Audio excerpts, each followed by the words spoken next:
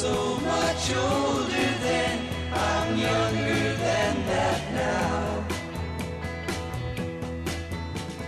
Hi, everybody. I'm Mark Middleton, along with Big Bad Billy Schaefer. Glad to have you on board because you've tuned into a show unlike any other, one that offers up three things that we all need and nobody seems to get enough of: hope, inspiration, and possibility. Ooh. That's what we call Growing Bolder, and it just might change your life. Now, whether you've been thinking about changing jobs, starting a hobby, taking an adventure vacation, or stepping up to face personal or physical challenges, over the next hour, you will find critical information and invaluable motivation. Now, how can you not listen to that? In fact, coming up on this program, we'll get it in the form of a guy who's a neuroscientist and musician who can help us kind of defrag our own brains from information overload. And some surprising fashion tips from an 82-year-old who Cosmo says is the goddess of style. Also, a preventative medicine specialist on how to live longer and healthier. Amazing people, amazing stories. It's time for Growing Bold.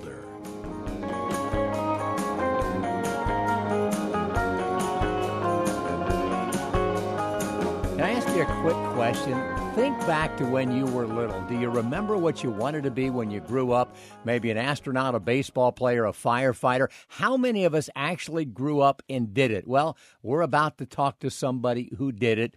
And boy, has he done it very well. He has. He's hilarious. He's a stand-up comedian who's been at it since the late 70s. He's done tons of TV, some movies, and he's just come off a record-setting 10-year stint at the Flamingo in Vegas. This guy's had so many amazing experiences. He's learned tons of valuable life lessons, and they're all part of a great book he's written called Laugh It Off. We're thrilled to have George Wallace with us. George, how you doing? Hello, guys. How you doing? What's going on? Hey, the first question I'm sure everybody throws at you, when you first came up, did you ever think about maybe changing your name? No way. You know, my name is Henry Wallace, and I went to Hollywood, and Henry Wallace is already in the Union in SAG, so I had to change it. And my dad is George Wallace, and there are 9 George Wallaces in the family. I said, I'm going to make that a good name, because at the time, the governor of Alabama was the only George Wallace. And now I'm the other George Wallace. How about that? All right. You are the one and only in our book, George. We want to talk about... You have a book, too? No. You do have a book. I do have a book, but there's nothing funny about it. We do want to talk about yours, but before we do, you are very good friends with Robin Williams. We've got to get a reaction to you on his tragic death. Yes, that's what everybody's talking about today, Robin Williams. Of course, a great guy and a wonderful, one of the greatest comedians ever.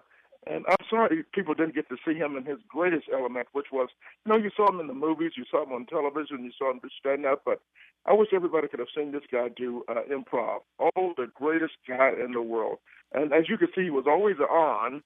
That was a bad thing. He was always on. And I don't know what happened, but these things happen, and God bless him. We're going to miss him. Well, he was 63. You are 62. There's no way you came up without, being in his universe somehow, being in his orbit. Right. He, Richard Pryor, Sam Kinison, all of those guys, we all grew up together at the Comedy Store. They were a separate group. Myself, Seinfeld, Letterman, and Leno, we were a different group. They hung out in the back of the store. We hung out in the front of the store, if you get my drift. They were doing their things, and unfortunately, doing the dark side is that smoking or whatever it really can get you into trouble. That's the dark side. Let's just tell the truth and be honest. And I'm sorry he was living with this depression, and you just never know what people are going through. No matter, you can talk to them, you can live with them, and you don't know what's going on. His wife, you don't know what they're going through.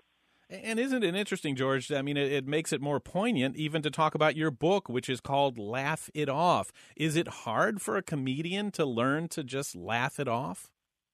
It's kind of hard and difficult for a lot of people, but I'm so glad to have grown up in Atlanta, Georgia, with 2 loving parents, which left me by the time I was 18 years old. Both parents were gone. But thank God they had instilled in me to make sure I enjoy my life and just do the right thing, too. If you just do the right thing in life, stay away from the people that you know are bad, stay away from the chemicals that you know are bad, and just try to live a good life and work toward your goals. And I'm the most successful comedian you've ever talked to. It's not how much money you make, it's how you enjoy your life while you're living, Boy, he is a smart man. He's also a guy, folks, that is not afraid to take a risk, which I think always comes back to having a great deal of self-confidence. I mean, George, you've worked for an ad agency. You've toured extensively. You did a 10-year stint at the Flamingo in Vegas. You've written a book. You considered entering politics. I mean, is there anything that you wouldn't consider doing? Yeah, the last one, entering politics. There's no way in hell. If I were to enter politics, I'd straighten this country out. But people would like me, too. You know, there's so many simple things we could do to get done in life. I don't know what they're doing in Washington. You know, these guys go to Washington to represent us, and they wind up representing themselves. You know, there's just absolutely nothing been done in Washington. But I'm so crazy that my ideas would be so crazy that I don't know whether I'd work in Washington or not, because I'd break all the rules. Just get it done. You know what I'm saying? Just get it done. Yeah, I wish they'd follow your advice. Maybe it is time for politics, George. We'll talk you into that later. But, you know, we're all starting to get a little long in the tooth these days, and you talked about the guys you came up with. We're all now in our 60s here. What's that like? Is aging good for a comedian? Can aging be funny? Yeah, aging can be funny because you know everything. When you first start out, all you know is talk about sex and snot and whatever because you don't have the experience. But once you grow older, you go into paying bills, you see exactly what's happening, how people are treating each other. And, you know, I'm an old school guy. And basically, if you go by these rules, do unto others as you have them do unto you, you can't go wrong. It's just that simple. You can't go wrong. And but you learn a lot as you grow. As Richard Pryor said, you don't get old by being a fool, you know.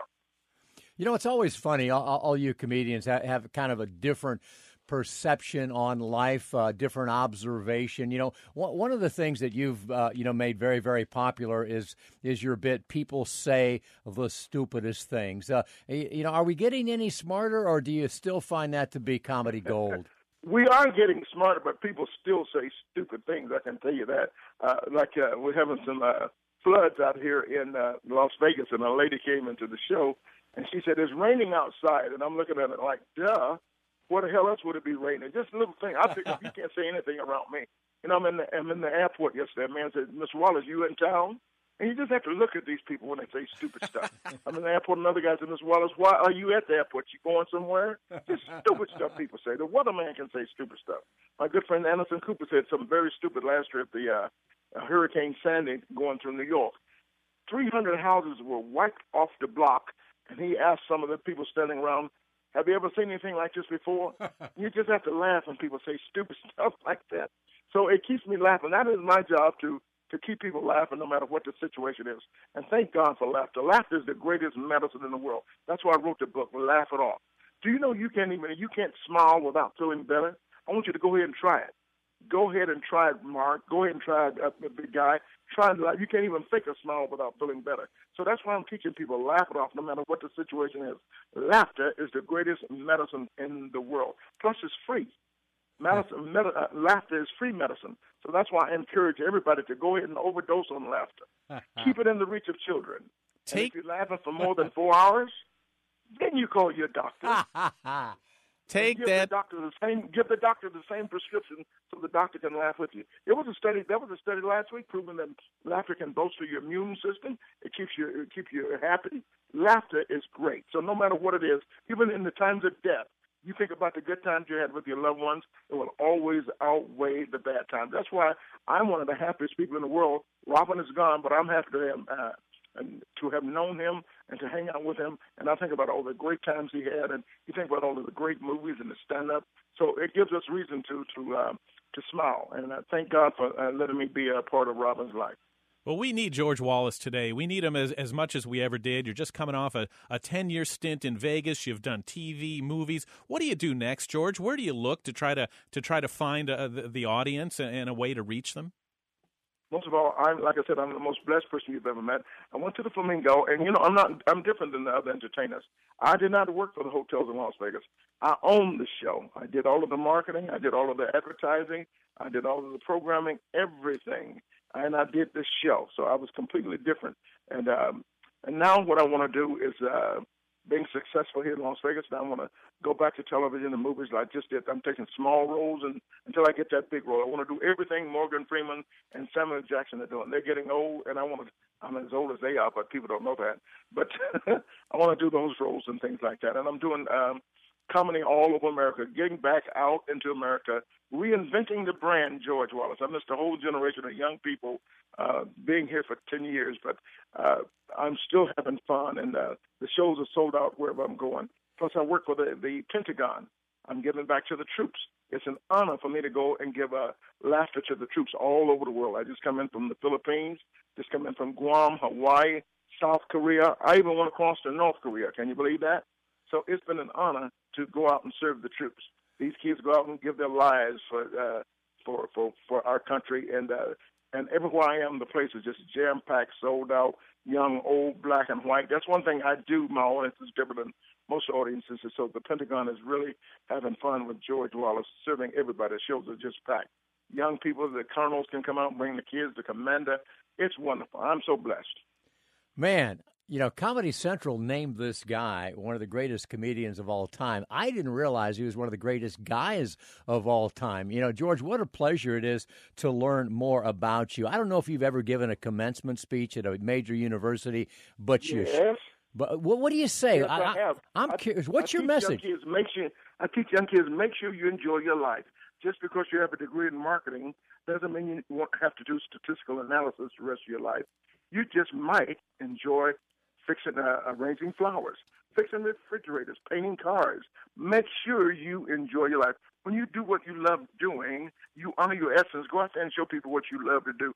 Don't worry about the money. The money will come. Look at the jobs we have with the media. Look at you guys in the morning, making people laugh and making people happy. So aren't we blessed to go to work and do something we love doing? And, George, you are a great advocate for growing bolder because that's what you do every step of the way. And you got to live life every day because, we come into this world with a birth certificate, but we don't have an expiration date. But if you keep on living, you're going to die. You understand what I'm saying? That's why you got to live every day and have fun and laugh it off. No matter, you keep laughing in your life, you find people that love to laugh. They just always happy. When you walk into a room, somebody should want to smile. Oh, sometimes you walk into the room, people say, speaking of the devil, that's another stupid thing people say.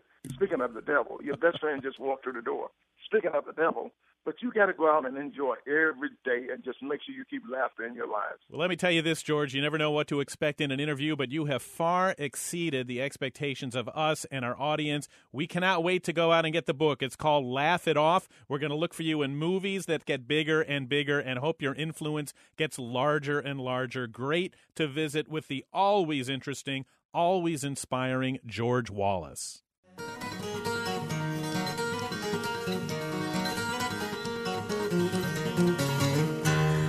Up next, making the world a more peaceful place, one film at a time. This is Growing Bolder.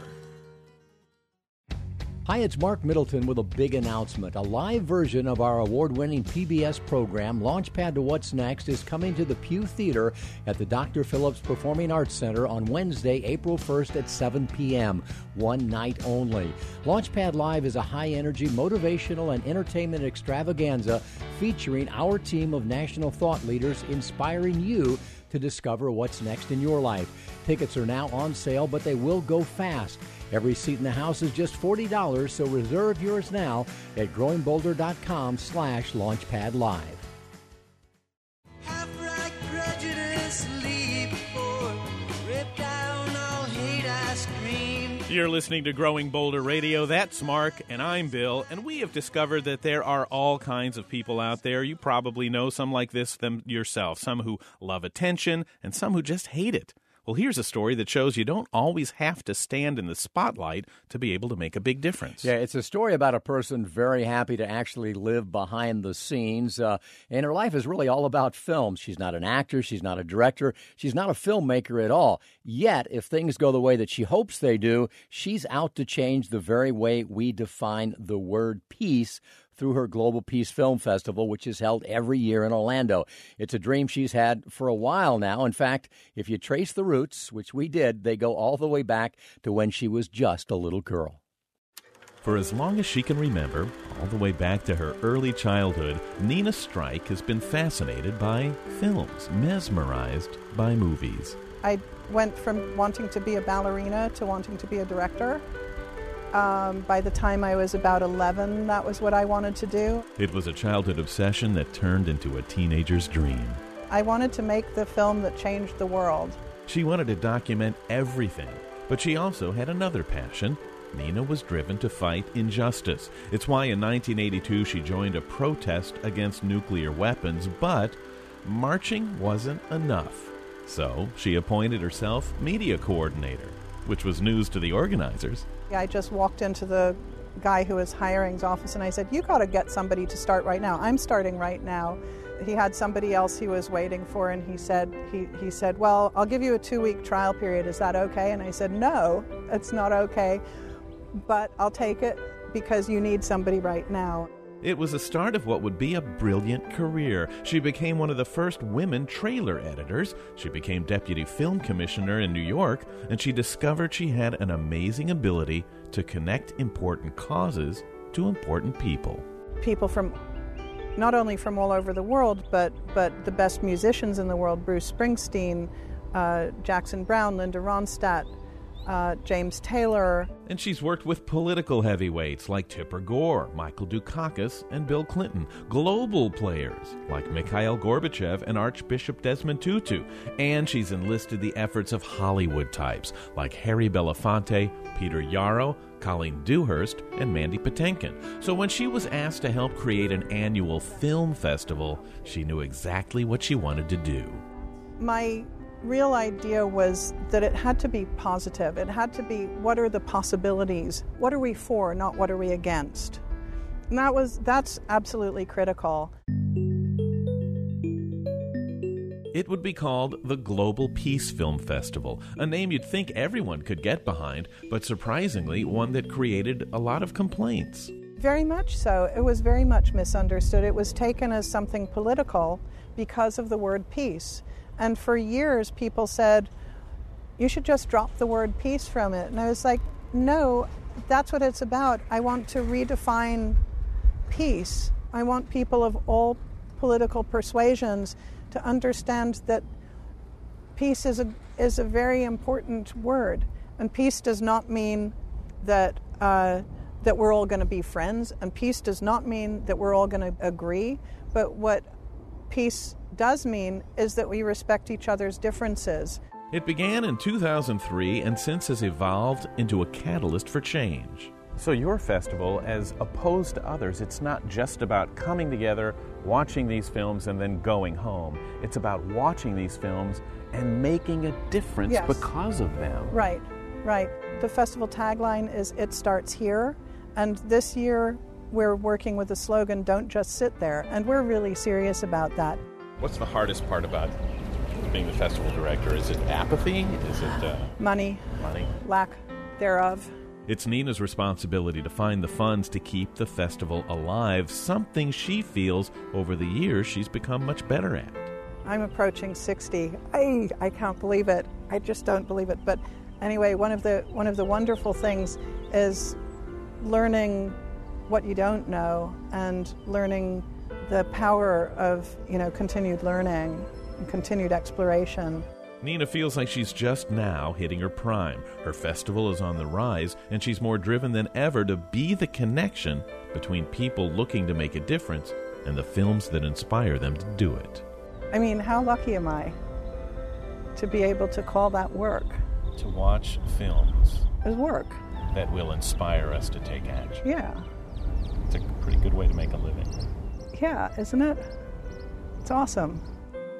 Did you ever notice that with some people, what you see on the outside is not at all what's going on the inside? How many times do we look at someone else and think life must be so easy for them? But in truth, you never really know. One surprising example, Mark, is that exercise infomercial icon, Tony Little. You see the guy tanned and fit like he doesn't have a care in the world. But boy, his life has been a string of devastating obstacles. And that's why he partnered up with Growing Bolder to pass along some words of wisdom for us all. Hi, I'm Tony Little, entrepreneur, author, infomercial icon, and America's fitness trainer. When it comes to people, we all have dreams. The problems come if those dreams turn into nightmares. And they can, because, well, that's just what dreams sometimes do. But you know what? If you hold on to those dreams, you'll find something incredible. The nightmares resolve. It's not always easy, and it's not always overnight. But if you hang on to them, they will resolve. Mine have gone back and forth many times, in the most bizarre ways. I was a bodybuilding champ. Life was great. Then out of the blue, I got hit by a school bus, and the driver was drunk. Bye-bye bodybuilding career. But the dreams continued. Now they were about fitness, and not just mine, but yours. I dreamed if I could get on television, I could be a great motivator. And I did it all by myself. I earned the money by cleaning gyms. I found a way to make my own videos. I found a way to do my own commercials, my own infomercials, and the dreams came true. And the best part is I've helped change a lot of lives out there for the better. If I can do it, you can find a way to do it too. Find a way to make a difference. Start growing bolder now.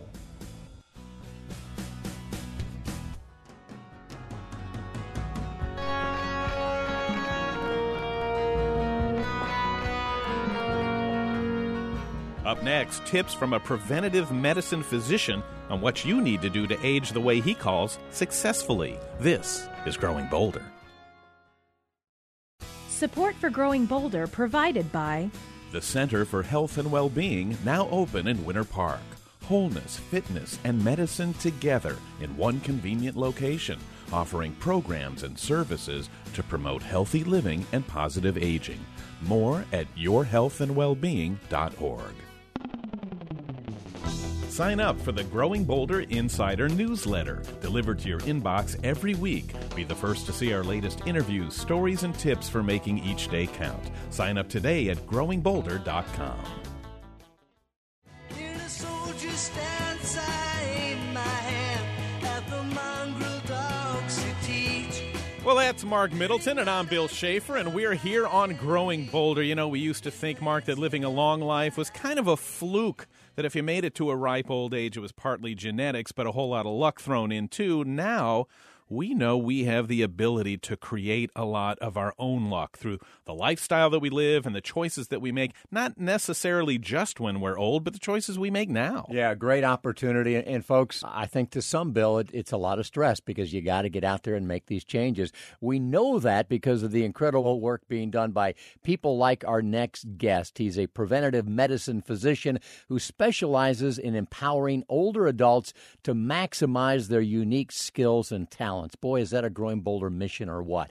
He's a lecturer, a researcher, a consultant, and an author. His latest book is Live Long, Die Short, a guide for authentic health and successful aging. Let's find out more as we welcome Dr. Roger Landry. Hey, Doc, how are you?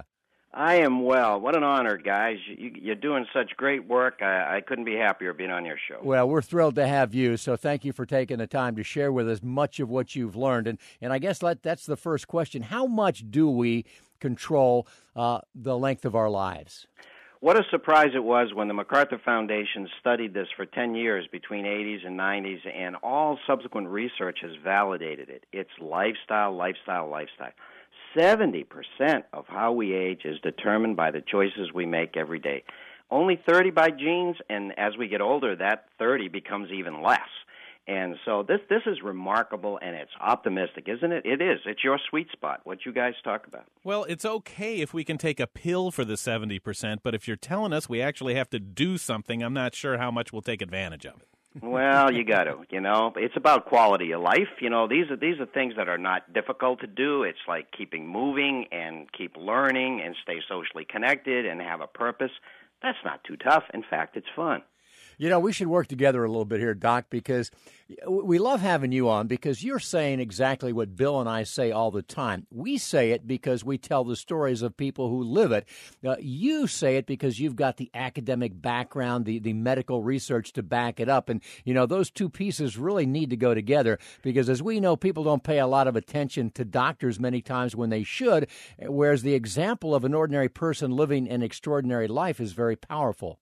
It is very powerful, and the book I just finished, I knew I could not write that without stories, and you are spot on in telling your stories, and very powerful. And I had to, anything I said, I felt I had to tell a story that typified that. I've got a great one, by the way. I met Chuck Yeager, once, and in fact, we're still friends. When I was in the military, did a physical on him, and he started telling me all the things he had done, and he said, on the 50th anniversary of breaking the sound barrier, I'm going to do it again. And I was young and stupid, but thought I knew everything, and said, but Chuck, you're going to be 73 years old then. And he looked at me. This is the right stuff, Chuck Yeager. He looked at me and said, what's your point? Exactly, right? If we attach all sort of negative things to a number, or that we only think aging is about decline, that's probably what's going to happen. But if we don't, different things will happen. Talking to Dr. Roger Landry. He's written a great new book, and I understand, Doc, about half of it. It's called Live Long, Die Short. What's the die short part? Well, die short in public health terms is called a compression of morbidity. I don't think that would have been a great title to you, compress your morbidity. But what it signifies, morbidity is when we're sick and impaired. And we want to compress that time rather than the stereotype of aging, that aging is about this long road of decline from chronic diseases now that's expensive and degrading and not any of us look forward to. We would rather stay at high levels of performance and really make that time where we are impaired or the end of our life a very, very short time. So let's compress our morbidity. And how do we do that? Lifestyle, lifestyle, lifestyle. Folks, are you getting this? And these are the stories that we tell. Bill, what comes to mind is a guy like Banana George. Now, Banana George likely was going to die when he was 94 no matter what, but he was barefoot water skiing at 93, and when he went in a hurry, and who wouldn't want to live like that? He was the Chuck Yeager of water skiers because he defied his age. He didn't want to hear about it, right, Doc? That's exactly right. I don't know if you probably know this story, but Ellen Langer is a Harvard researcher, and she did a classic study back in the 70s where no, it wasn't in the 70s. It was a little later than that, but she took guys who were in their 70s, and she brought them to an environment where she had recreated the world from 20 years earlier. So they were back in a world when they were 20 years younger. And in 1 week, these guys, their vision changed, their cognitive skill changed, even their photos changed, their hearing changed. They began to act differently, younger, and more vibrant. And it is her opinion, and she's a big researcher and very powerful and very smart. She feels that our brains actually rewire itself in order to be consistent with a younger person when we began to think and act and feel like we can be younger than we are. We actually had her on this program, but it's been a while ago, so thank you for reminding us of that. The social cues that we get, the input that we receive from the media, from the culture, kind of has brainwashed all of us. You talk a lot about, Doc, embracing change. Explain to us how that can benefit us and help us to live a better life. Well, it's a classic stereotype that older adults don't like change. Actually, younger adults don't like change all that much either, but they're in a time in their life when things are changing, so they're more adaptable. But resistance to change is something that makes us sclerotic, it makes us inflexible, and it makes us act, older adults, and more like the stereotype that people right now believe, most people believe. There's another aspect to change, though. Some change can look so big. Like you present some magnificent stories of people, and the average Joe might say, I can never do that, and yet they can. And the way they do that, I talk about this a lot in the book because I learned a lot myself when I was reading about this. It's doing magnificent things one small step at a time, one doable step at a time. The Japanese call this kaizen, and it means that we can make changes that we want to make. We can be successful at it. All we have to do is take smaller bites and eventually get where we're going to go. Just be a little more patient. We can do it. All right. What do we do today? What do we do as soon as we're done listening to you to start changing our lifestyle, to live longer, and to hopefully die short? Well, the research is clear. As a species, we have lived 99% of the time we were hunter-gatherers, and the lifestyle that those hunter-gatherers had, we're not going to be able to duplicate today relative to how we actually live. But the certain characteristics that we can are very important. These people moved. They moved all the time. It wasn't just like an hour at the gym, because if we do an hour at the gym and then sit around looking at a screen the rest of the day, we're still at risk. Challenging brain, we know that the brain will respond and rewire itself. It's called neuroplasticity. We can actually, we're the architects of our brain. All we have to do is challenge it. No matter what our age, we can continue to learn. We need to be socially connected, very connected, and as we age, we get away from social connection. It just happens. Can't let it happen. It's deadly. And we have to have a purpose in our lives. So let's start making the small steps in our lives that will help us moving, learning, socially connected, and having purpose. Doc, I hope you got a lot of books back in the factory there, because there's going to be a big rush on them now. Live Long, Die Short. We want to thank its author, Dr. Roger Landry.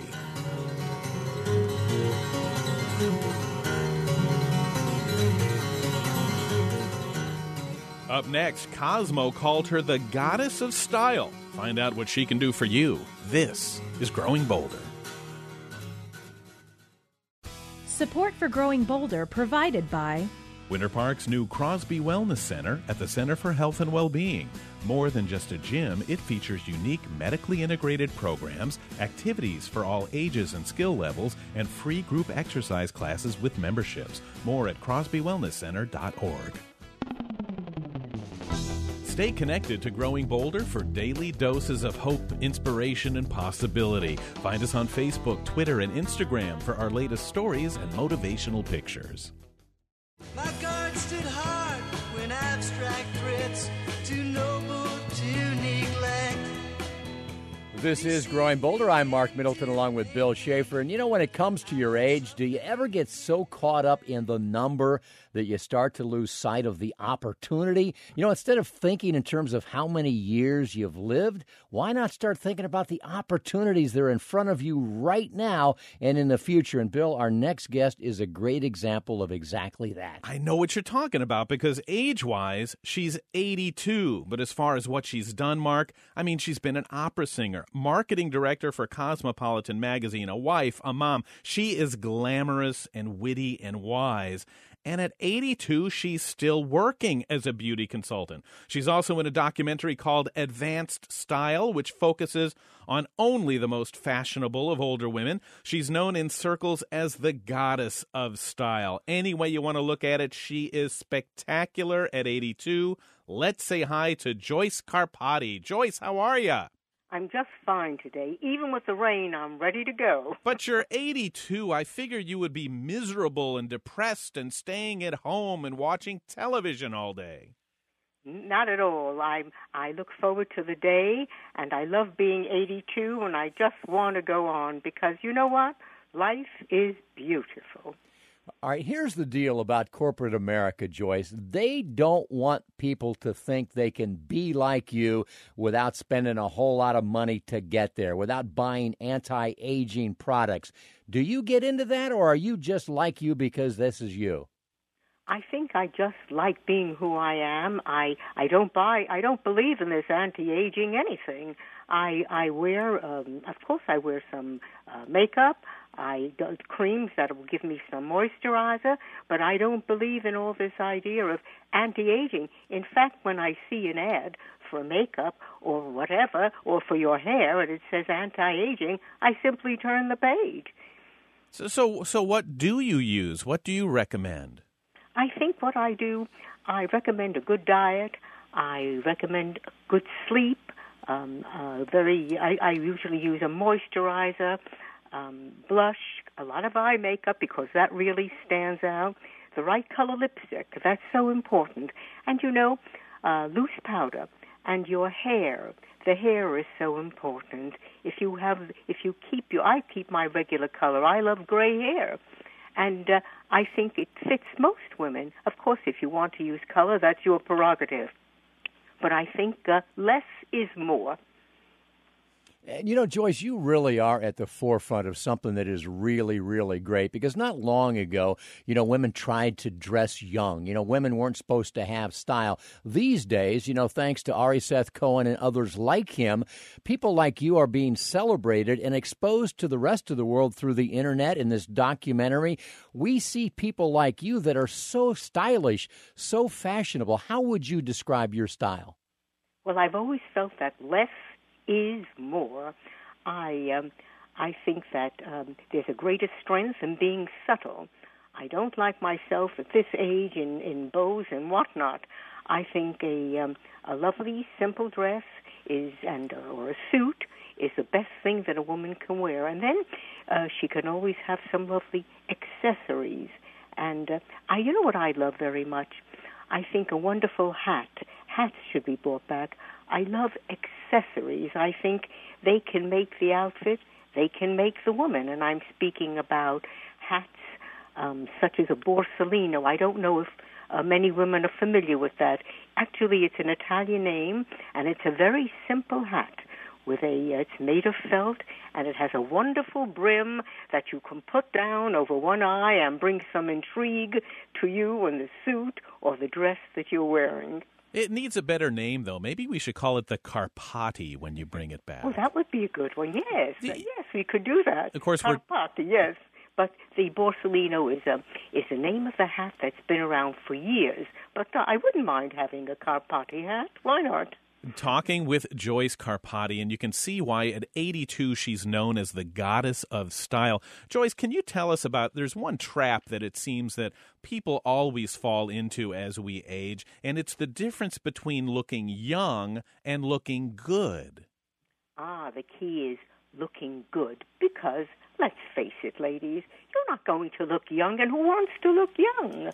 I am who I am, and I think what you need is the right attitude, and that right hat that I mentioned to you, and a wonderful attitude, and I think you can look good at any age. Why would you even think, I want to be young? No. And you know, I love to look at young women and think, oh, how lovely she is. Isn't that the way she wears her hair? Or it's just lovely to see a young woman who you can admire. But you can admire a woman at any age. And I have to tell you that very often people come up to me and say, Madam, you're so lovely. And I had a young woman say to me, you must have been a beautiful girl. And I said, well, they tell me so. Oh, but you're still beautiful. You know, so it makes me feel very good. I don't know why, but I feel like I'm watching a classic movie. She's tremendous. But really, aging is a wonderful time of your life. You have to embrace it, ladies. Be happy who you are. And if you have your family and your friends, just keep them close. You will be a happier person. And life is wonderful. There's so much out there. And when I get up every morning, I'm just happy because I'm here and I can enjoy New York or anywhere that I am. You know, this is amazing. I'm almost ready to declare this the greatest interview we've ever done. I know. I want her on my alarm clock. So every morning, instead of a buzzer, Joyce Carpati's voice comes on and says how wonderful aging is. You know, that's very sweet of you to say, really. Give us another takeaway, Joyce, because you mentioned a couple of times that it's all about attitude, and I know you've just touched on that a bit, but what is the proper attitude? How do we get more of what you've got? How do we learn to not only embrace aging, but to celebrate it? You have to know who you are. And there are things out there that you want to do and that you admire. And you get dressed and you look at yourself and you say, you know, I look good and I have a day planned and I'm going to have a wonderful day. And that is attitude. Plan your day. Be happy you're here. Know what's going on in the world. And that is an attitude. And it just makes you feel better, no matter what age you are. There is so much out there. I see so many women who are so glum. But, you know, they don't know how, they don't know what to do. But very often I will go out with Ari, and we're invited, and I will speak to women and tell them just what I'm telling you. And when they leave, they're so happy. They look at life differently, and they're ready to go out there, face the world, and say, okay, look at me. I'm here. You know, it's amazing. We have a television show, the Growing Bolder television show as well, but on radio, it's such an interesting phenomenon because all you hear is the passion in somebody's voice. You hear their heart, you hear their personality. And Joyce Carpati is 82 years old, but there's no question on why they call her the goddess of style. She gets it. She understands life. She understands what it means to start growing bolder. Joyce, thank you for the inspiration. Thank you for the wisdom. And, I'm speaking for all of us now, but we're going to huddle up and figure out a way to hire you and have you come be part of the Growing Bolder team because you were fantastic. Joyce Carpati, what a blessing.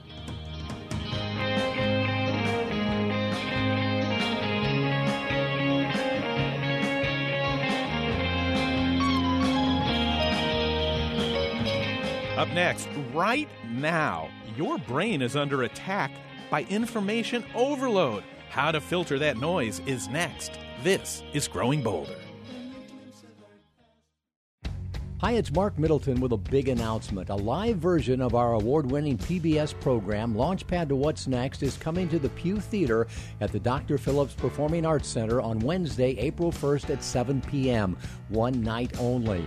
Launchpad Live is a high-energy, motivational, and entertainment extravaganza featuring our team of national thought leaders inspiring you to discover what's next in your life. Tickets are now on sale, but they will go fast. Every seat in the house is just $40, so reserve yours now at growingbolder.com/launchpadlive.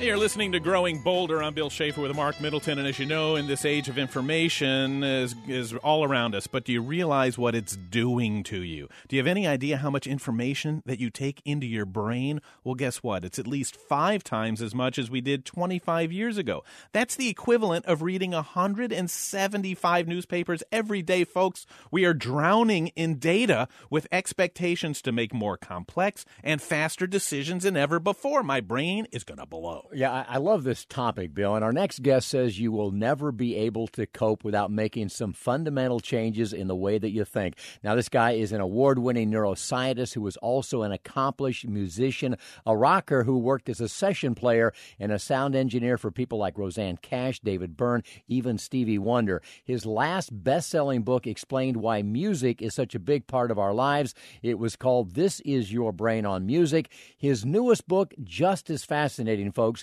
It's called The Organized Mind, Thinking Straight in the Age of Information Overload. Let's welcome Dr. Daniel Levitin. Hey, Doc, how are you? Hi, Mark and Bill. Hey, thank you so much for your time, and let's get right with it. It's hard to believe how much data we are all processing these days. How much can we handle? Well, we can handle less than we're trying to handle. I think that's the message, that all of us are doing more than we ever did before, and we're being asked to deal with more information than ever before, and I think it's too much for us to be efficient and happy and productive. So what is it with all the brain experts that tell us we only use 5% of our brain and we can handle more? That's a myth. That's not true. We're using all of our brains, and we're using it all of the time. It's never been true that we only used 5%, but it did persist in the media for a long time. What's happening, though, is that the brain can only pay attention, conscious attention, to about 3 or 4 things at once. And any more than that, we start to forget things and lose track of things. This, as Mark said, this is an awesome topic, but it's a lot different than your last book about what music does to us. Where did this come from, Daniel? Why did you want to dive into this topic?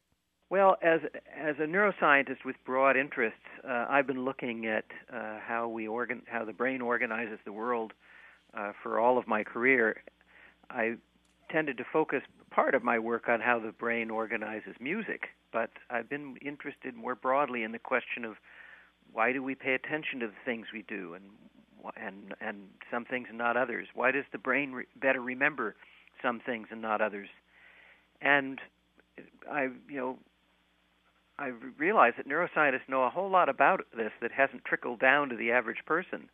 And this is information that all of us can use to really take charge of our lives again, to better organize our time, our decision-making, our homes, and our workspaces. So I don't think anybody is going to disagree that we've got more input coming in than ever before, and it's certainly enabled by the technology that we carry with us and that we have around us. What should we do here, Doctor? What are you telling us? I mean, you say that we've got too much and it's not good for us. How do we get out of this trap? Well, there are a few things that we can do, and really the book is about that. It balances the science with the practical. So one thing we can do is try to externalize information. In other words, try to get stuff out of your head and out there in the world, and you'll feel less overwhelmed. An example of that is very simple. You hear there's going to be rain tomorrow.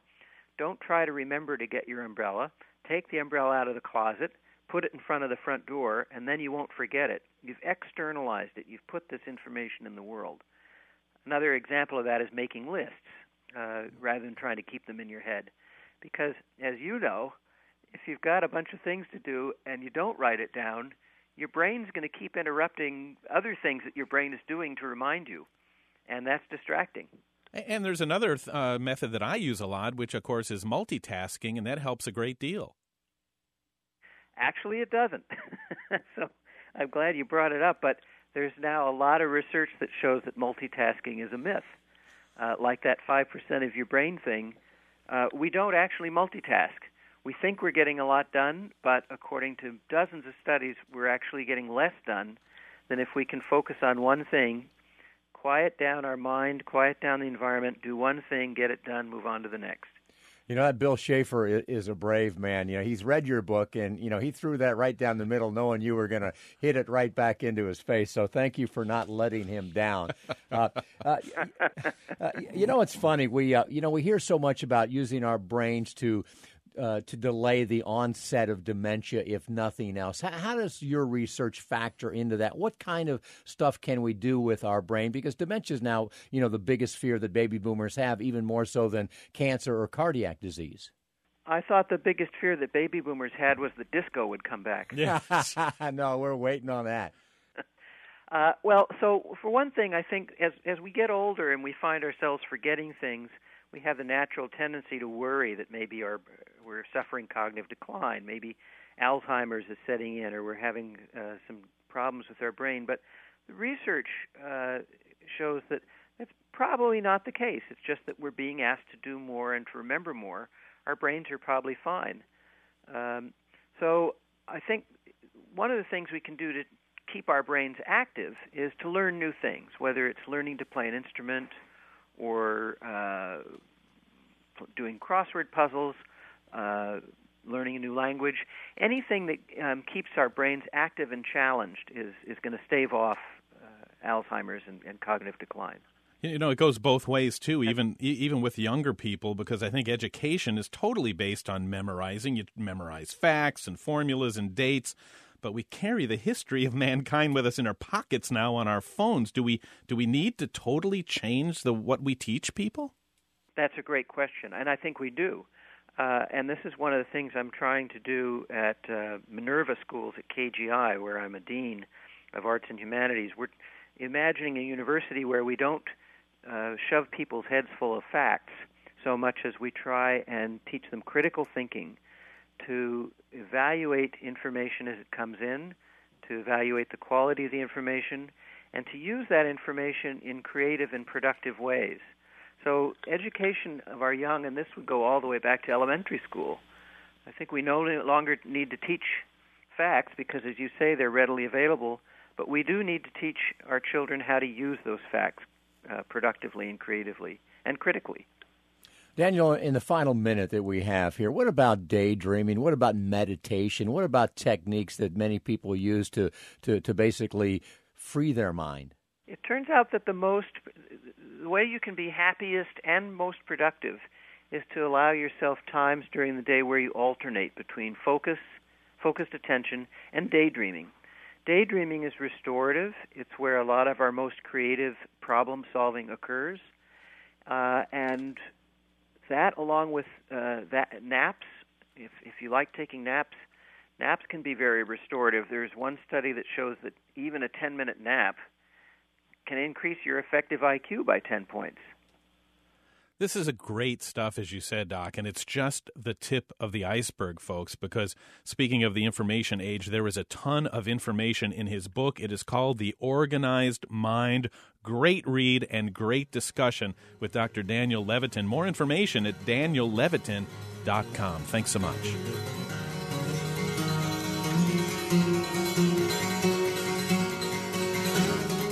Well, that'll do it for now, but the good news is, folks, Growing Bolder doesn't stop here. In fact, it really is just the beginning. We invite you to check out Growing Bolder TV. Subscribe to Growing Bolder magazine at growingbolder.com. Be sure to find out why our Facebook page is one of the fastest-growing Facebook pages anywhere. Growing Bolder's everywhere, Mark. Isn't it about time you started Growing Bolder? Growing Bolder is a production of Bolder Broadcasting. All rights reserved. This program was recorded at Growing Bolder Studios in Orlando and is available as a weekly podcast on NPR One, iTunes, Spotify, Google Play Music, Stitcher, and TuneIn. It is written and produced by Jill Middleton, Mark Middleton, and Bill Schaefer. Executive producers are Jackie Carlin, Robert Thompson, and Emily Thompson. Technical director is Jason Morrow. Production manager is Michael Nannis. Chief audio engineer is Mac Dula. And our most important team member is you. Follow us on Facebook and Instagram to keep growing bolder every day. Crimson flames tied through my ears, throwing high and mighty traps. Countless fire and flaming road, using ideas as my map.